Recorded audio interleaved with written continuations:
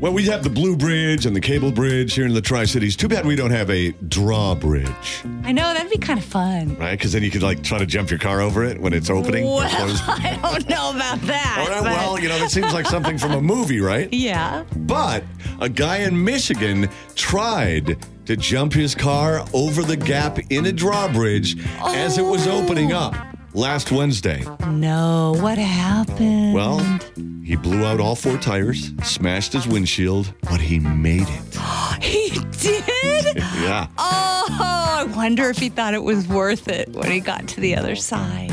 He was driving a Dodge toward the drawbridge, saw the gates were down because the bridge was going up for a boat, but this dude was high on whippets, hillbilly heroin, nitrous oxide, and clearly did not want to wait. Absolutely did not. For the boat. So he busted through the security gate and tried to jump his car, his Dodge, over the gap. The fact that he made it is just miraculous. That's crazy. Now, he did have a little bit of help because the bridge operator saw what he was doing and stopped the bridge from opening even more. So that helped him make it over. Yeah, they're supposed to be really alert, and apparently that guy was. But as I said, he smashed his windshield, blew out all 4 tires, and he was arrested for malicious destruction of property.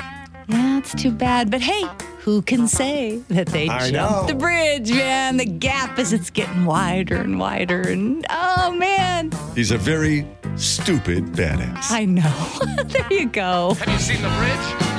I ain't seen the bridge. Where's that confounded bridge?